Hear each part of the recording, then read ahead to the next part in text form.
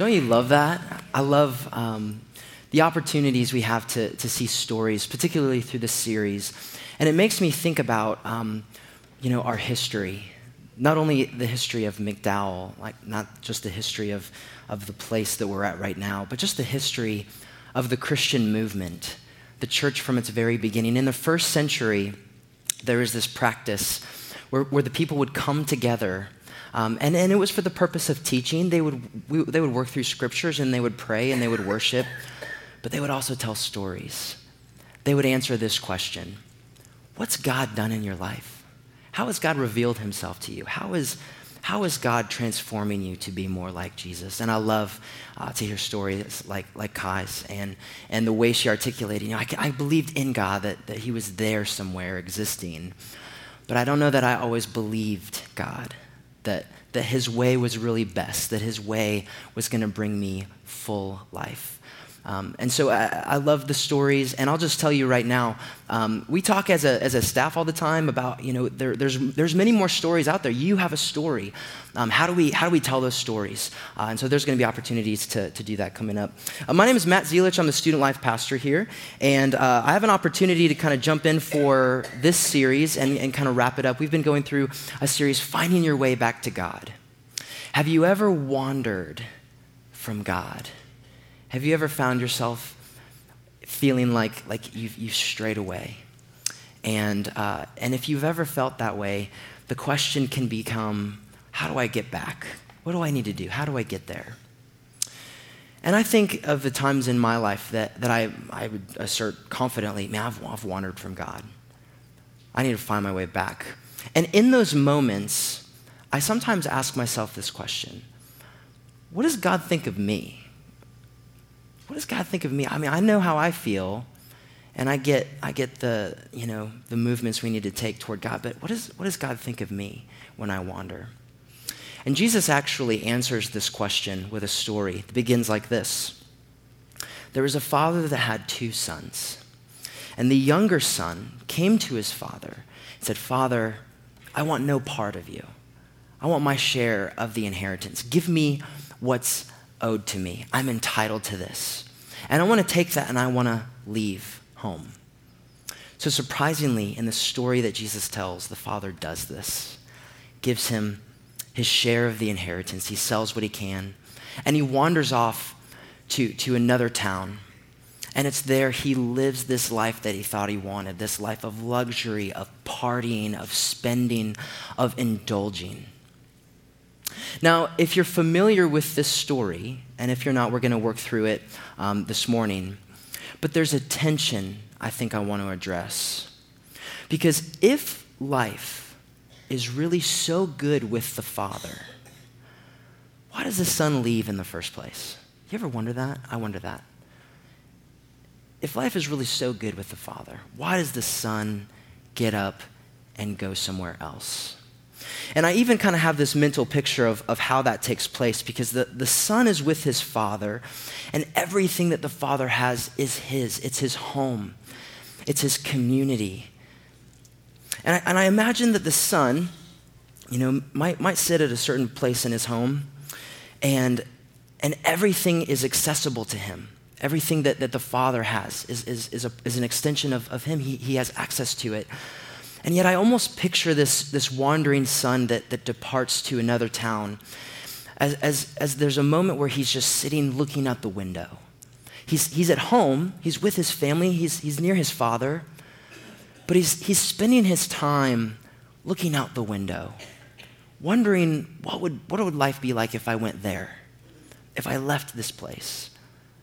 How would that work? I think there's an expression that captures this we all know. The grass is greener on the other side. You ever say that sometimes? You ever feel that sometimes? I feel that. We spend our time sitting, looking out the window, wondering, what would life be like if I was over there? If, as you're driving around Scottsdale, do you ever think, man, what would it be like if I had that house? What would it be like if I had that car? What would life be like if I had that person, that marriage? What would it be like if I had that job, that promotion, that status, whatever that is? Sometimes we spend our energy We make an investment just staring out the window and looking at that grass, and it looks green.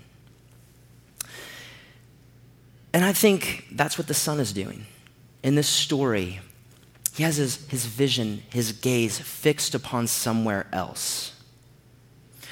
And I had this realization as I was thinking about this story, because it's true of our faith and our life in Christ. You cannot see the fullness of life in Christ if you only look at it with your peripheral vision.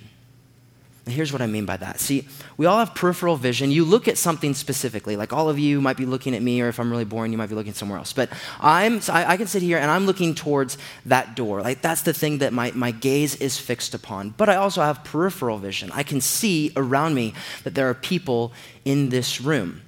And that's a useful tool. We need to be able to utilize our peripheral vision. So say hypothetically, I'm up here on stage, and we have our wonderful ministry partners, Kelly and Rhonda, and they're listening to me and they say, this guy is terrible, what a heretic. And Rhonda is so stirred by the Spirit that she leans over to Kelly and she says, I'm gonna take this guy down. I'm gonna tackle him off the stage right now. And Kelly might say, no, Rhonda, don't do that. But the Spirit is so strong that she jumps up and she charges at me from the side. If I'm looking straight at the door, I can still see her coming. And guess what? I've seen Karate Kid like 8 times, so I'm not even afraid, all right? I just want you to know that. That's a warning, okay? That's a warning. Luke Webb, that's a warning to you too, all right? Don't test me, homie. All right, so I can see things with my peripheral vision, but it's not the thing that I'm actually focused on. It's not the thing that I'm actually watching. And so for the son, I think he gets a sense of his surroundings. I think he gets a sense, I've got a good family. I know my dad loves me. There's good things here. I get that. I can kind of see it. But it's not the thing that I'm really pursuing. It's not the thing that I really want. I want that thing out the window.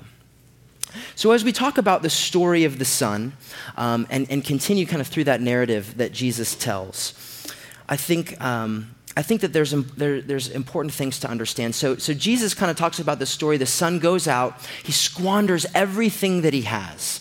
All the money's gone. And then there's a famine in the land. And so like resources aren't even accessible to him. He enslaves himself in order to survive. He's now taking care of the pigs, which in this Jewish culture was disrespectful. How could you do that? Dishonorable. You don't do that. And it says the story was told by Jesus. He says the son longed to eat the food that he gave the pigs. Like he's basically communicating this son is at the lowest of lows in his life. It doesn't get any worse than this. And so as we've gone through this series, we've talked about certain movements in the story. So maybe this is familiar. Week 1, we talked about how the son came to his senses. That's the first movement. He looked at the reality of his circumstance and he said, there's got to be something better than this. There is something better than this. I can go and I can at least be a servant at my father's household and be treated better than where I'm at. So he came to his senses. That's the first movement. But then there's the second movement, because you don't just have the revelation. You don't just have the conviction there's something I need to do. You actually need to take a step of faith to do that thing. So then the next movement is the son got up and he started making his way home. And that can be a challenging step to take, a difficult movement to make, to go home and confront the family that you've betrayed. But today I want to talk about the third movement of the story, the movement where the father embraces the son and the son accepts the father's love and begins a new life. Now I want to say this right now. I actually think that that's the most difficult of all three of them, which might be surprising because I think naturally we say, no. When the father embraces you, like that's a good thing. Who doesn't want that? We all want love. That's the easy step. But there's two pieces to this that I think make it the most difficult step. There's vulnerability and there's transformation in this movement. And those two pieces are what make it very, very difficult. So I want to read this passage. After the son comes to his senses, decides, I'm going to go home, it says this in Luke 15. I'll get up and go back to my father, and I'll say to him, Father, I have sinned against heaven and before you. I don't deserve to be called your son. Make me a hired hand." So he returned home to his father. And while he was still a long way off, his father saw him coming, and filled with love and compassion, he ran to his son. He embraced his son and he kissed him. And then this is what the son says: "Father, I have sinned against both heaven and you, and I am no longer worthy of being called your son." That's the key phrase, I think, in this movement. I am no longer worthy. Have you ever felt like that? Have you had a moment in your life where there was that awakening? Life isn't good. This isn't where I belong. I've made some mistakes, and I don't want to be here anymore.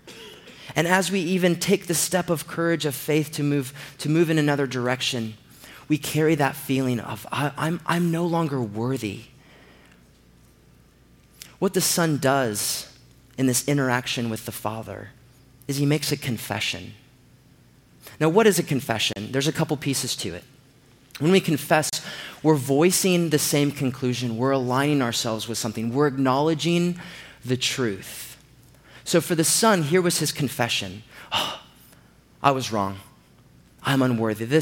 My way was not the right way. I made a huge mistake here. I should not have done this. I would love to take it back." That's a confession for the son. And I think about the way that confession was shared. Because even before he met with the father, that was running through his head over and over again. I'm not worthy. I'm not worthy. I'm not worthy. I'm not worthy. On the journey to his home, back to his father, he's saying to himself, I'm not worthy. I'm not worthy. He just has to confess, I was wrong. I made a mistake.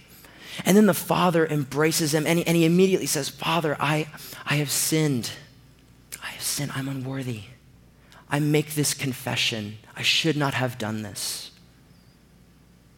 Now, here's the question I have.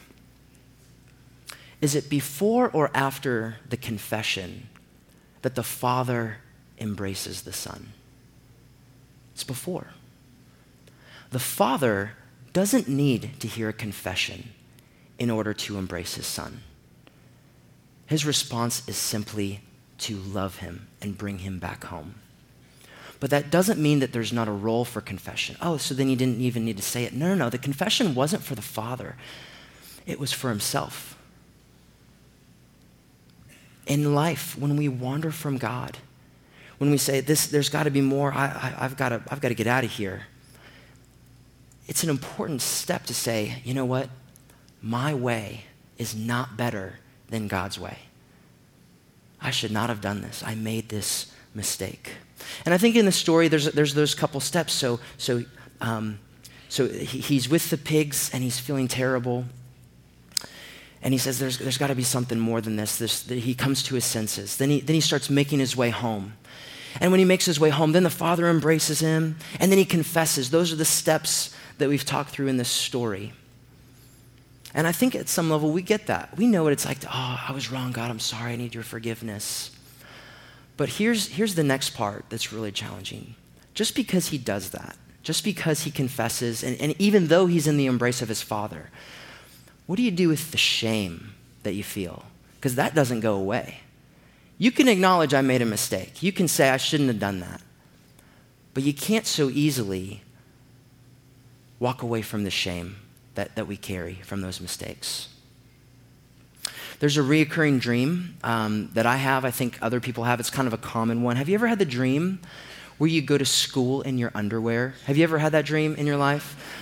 It's awful. And I wish that was a dream I had. I have the dream where I go to school completely naked. Like, it's even worse.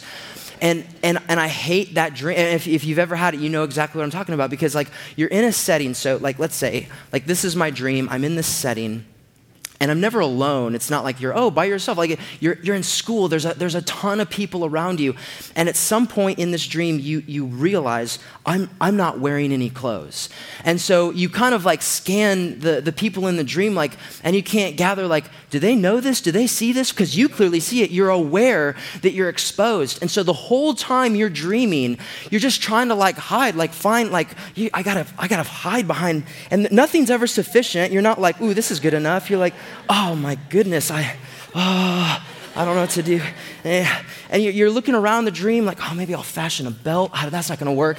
And you find stuff and this is a much better option. You just stand there. And the whole time you're highly aware, you're highly sensitive to the reality that you are exposed. You don't just simply forget. The whole time you're just watching and you're running and you're hiding. And I hate that dream. And I asked my wife, like, have you ever had that dream? And she said no. So I'm like, I guess she's like, you have some problems. That's why you're having that dream. But even though she's never had that dream, I do think at some level we all get that fear of being exposed. You want to know how I get that you understand that? Because all of you got dressed today. All of you are here wearing clothes, except for that person back there. Just kidding, there's no one back there. Oh, someone's naked. No, they're not. We're all clothed. Because we have that human emotion, that human experience of wanting to cover up when we feel vulnerable, when we feel exposed. So I want to talk about how the Bible addresses this. And it addresses it pretty early. In Genesis chapter 3, God makes everything. And among the things that he creates human beings. And he says to the human beings this, I made this for you to enjoy. Go explore. Go see what you can accomplish. Cultivate the ground. Unleash its potential. Eat from many of these trees. There's so much freedom that God gives. But he does give a boundary. Because if God wants our heart, if God wants our love and return, there exists the possibility to depart, to leave from this place and go to another town when we sit and look out the window to focus our gaze upon something else. And many of you know the story. That's exactly what happens. God says, look, here's the boundary. It's to keep you safe. Trust me. My way is best. Believe me. But when you look out the window, it's, no. What if there's a better life on the other side there? What if there's a better life when I'm in control, when I make the decisions, when I decide what's right and wrong? And so they eat the fruit from the tree. And this is what happens. It says this in Genesis 3. At that moment, their eyes were opened and they suddenly felt shame at their nakedness. So they sewed fig leaves together to cover themselves. Upon this departure, it was this exposure. Only for them, it wasn't a dream. They had to live in the reality of the brokenness that they created. And their reaction is natural. It's the same as any of us would. You feel exposed. You want to run. You want to hide. You grab anything around you and you just cover yourself. That's what they did. They just find leaves, find figs, tie them together. We got to try to cover up as best we can. And all the while carrying this burden of shame. But this is what God does. A few verses later, it says this: the Lord God made clothing from animal skins for Adam and his wife. Don't miss the significance of this.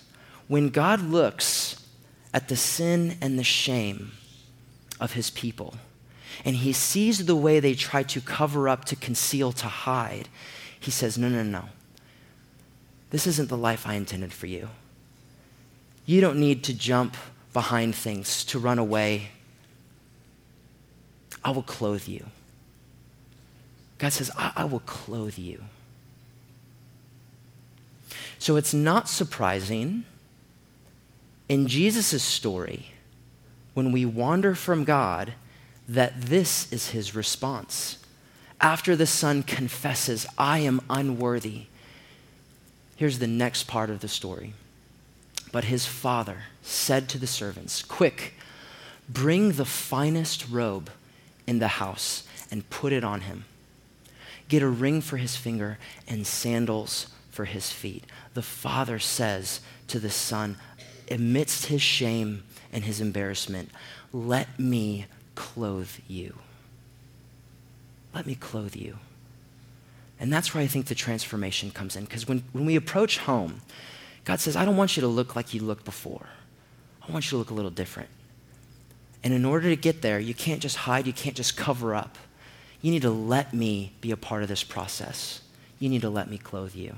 It says, put the best, the finest robe on. In a patriarchal society, what robe is that? It's the father's. The father has the best robe, and he says, I'm giving this to you. This is mine, and I'm giving it for you. Sounds a little familiar, doesn't it? When Jesus talks to his disciples, he says, I love you. This is my life. I lay it down for you. That's the image of the Father, to clothe us in our shame. And that's how the story continues. It says, we must celebrate with a feast, for this son of mine was dead and now has returned to life. He was lost, but now he is found. So the party began. And I bet that son, he certainly had his vision fixed inside this time. I bet he started realizing the beauty of what was available to him all along that he couldn't see. Not because it wasn't there, but because he kept spending his time looking out the window. How many times have I done that? I ask myself every day, well, God, will I allow you to clothe me? That's the process of transformation. Not just today. You don't just get dressed once. You get dressed every day. God, will you clothe me today? God, will you clothe me today? God, will you clothe me today? Matt did these really cool things last week, these kind of turning point statements.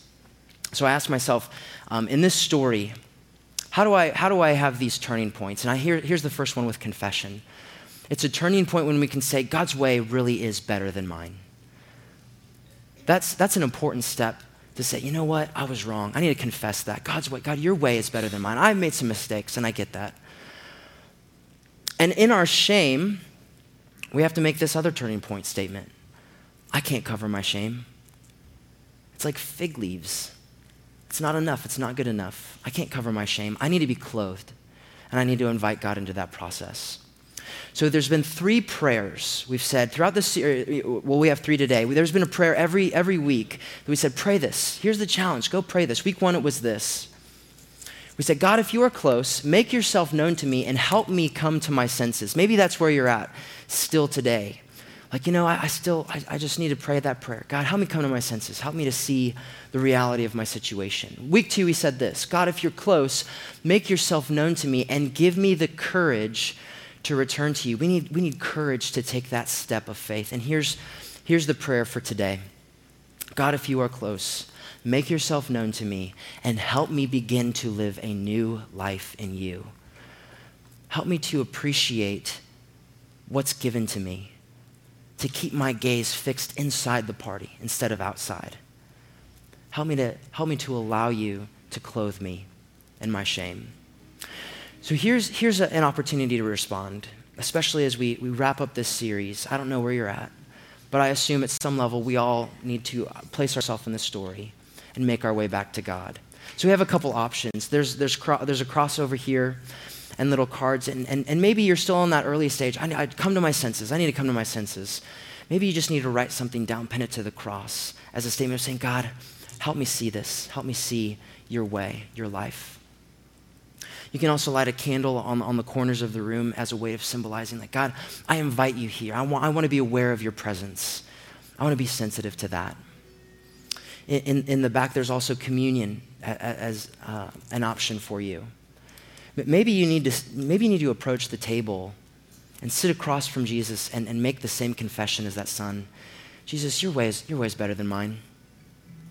Sometimes I don't believe that. Sometimes I struggle with that. But man, I want to confess that. Your way, Jesus, is better than mine. I come to the table with that acknowledgement. And maybe you just need prayer this morning. Maybe you just need to accept the embrace of your community. And in the back room, there are people, there are volunteers that are saying, hey, I'm here to pray for you. And maybe you don't need to give every detail. You don't have to go through the whole story. But you just need to give the bullet points and say, hey, this is the tough stuff. I need prayer. I need help. And receive the gift of your community to pray over you. So I invite you guys to stand up. And let me pray for us into a moment of worship where we can ask God, how can we take that step of living full life in you? Father, I thank you for what we read in the book of Luke, this parable, this story. Sometimes we are that wandering son. Sometimes we look out the window far too long. Sometimes we only see you with our peripheral vision because we're not really focused on who you are and what you want for our life.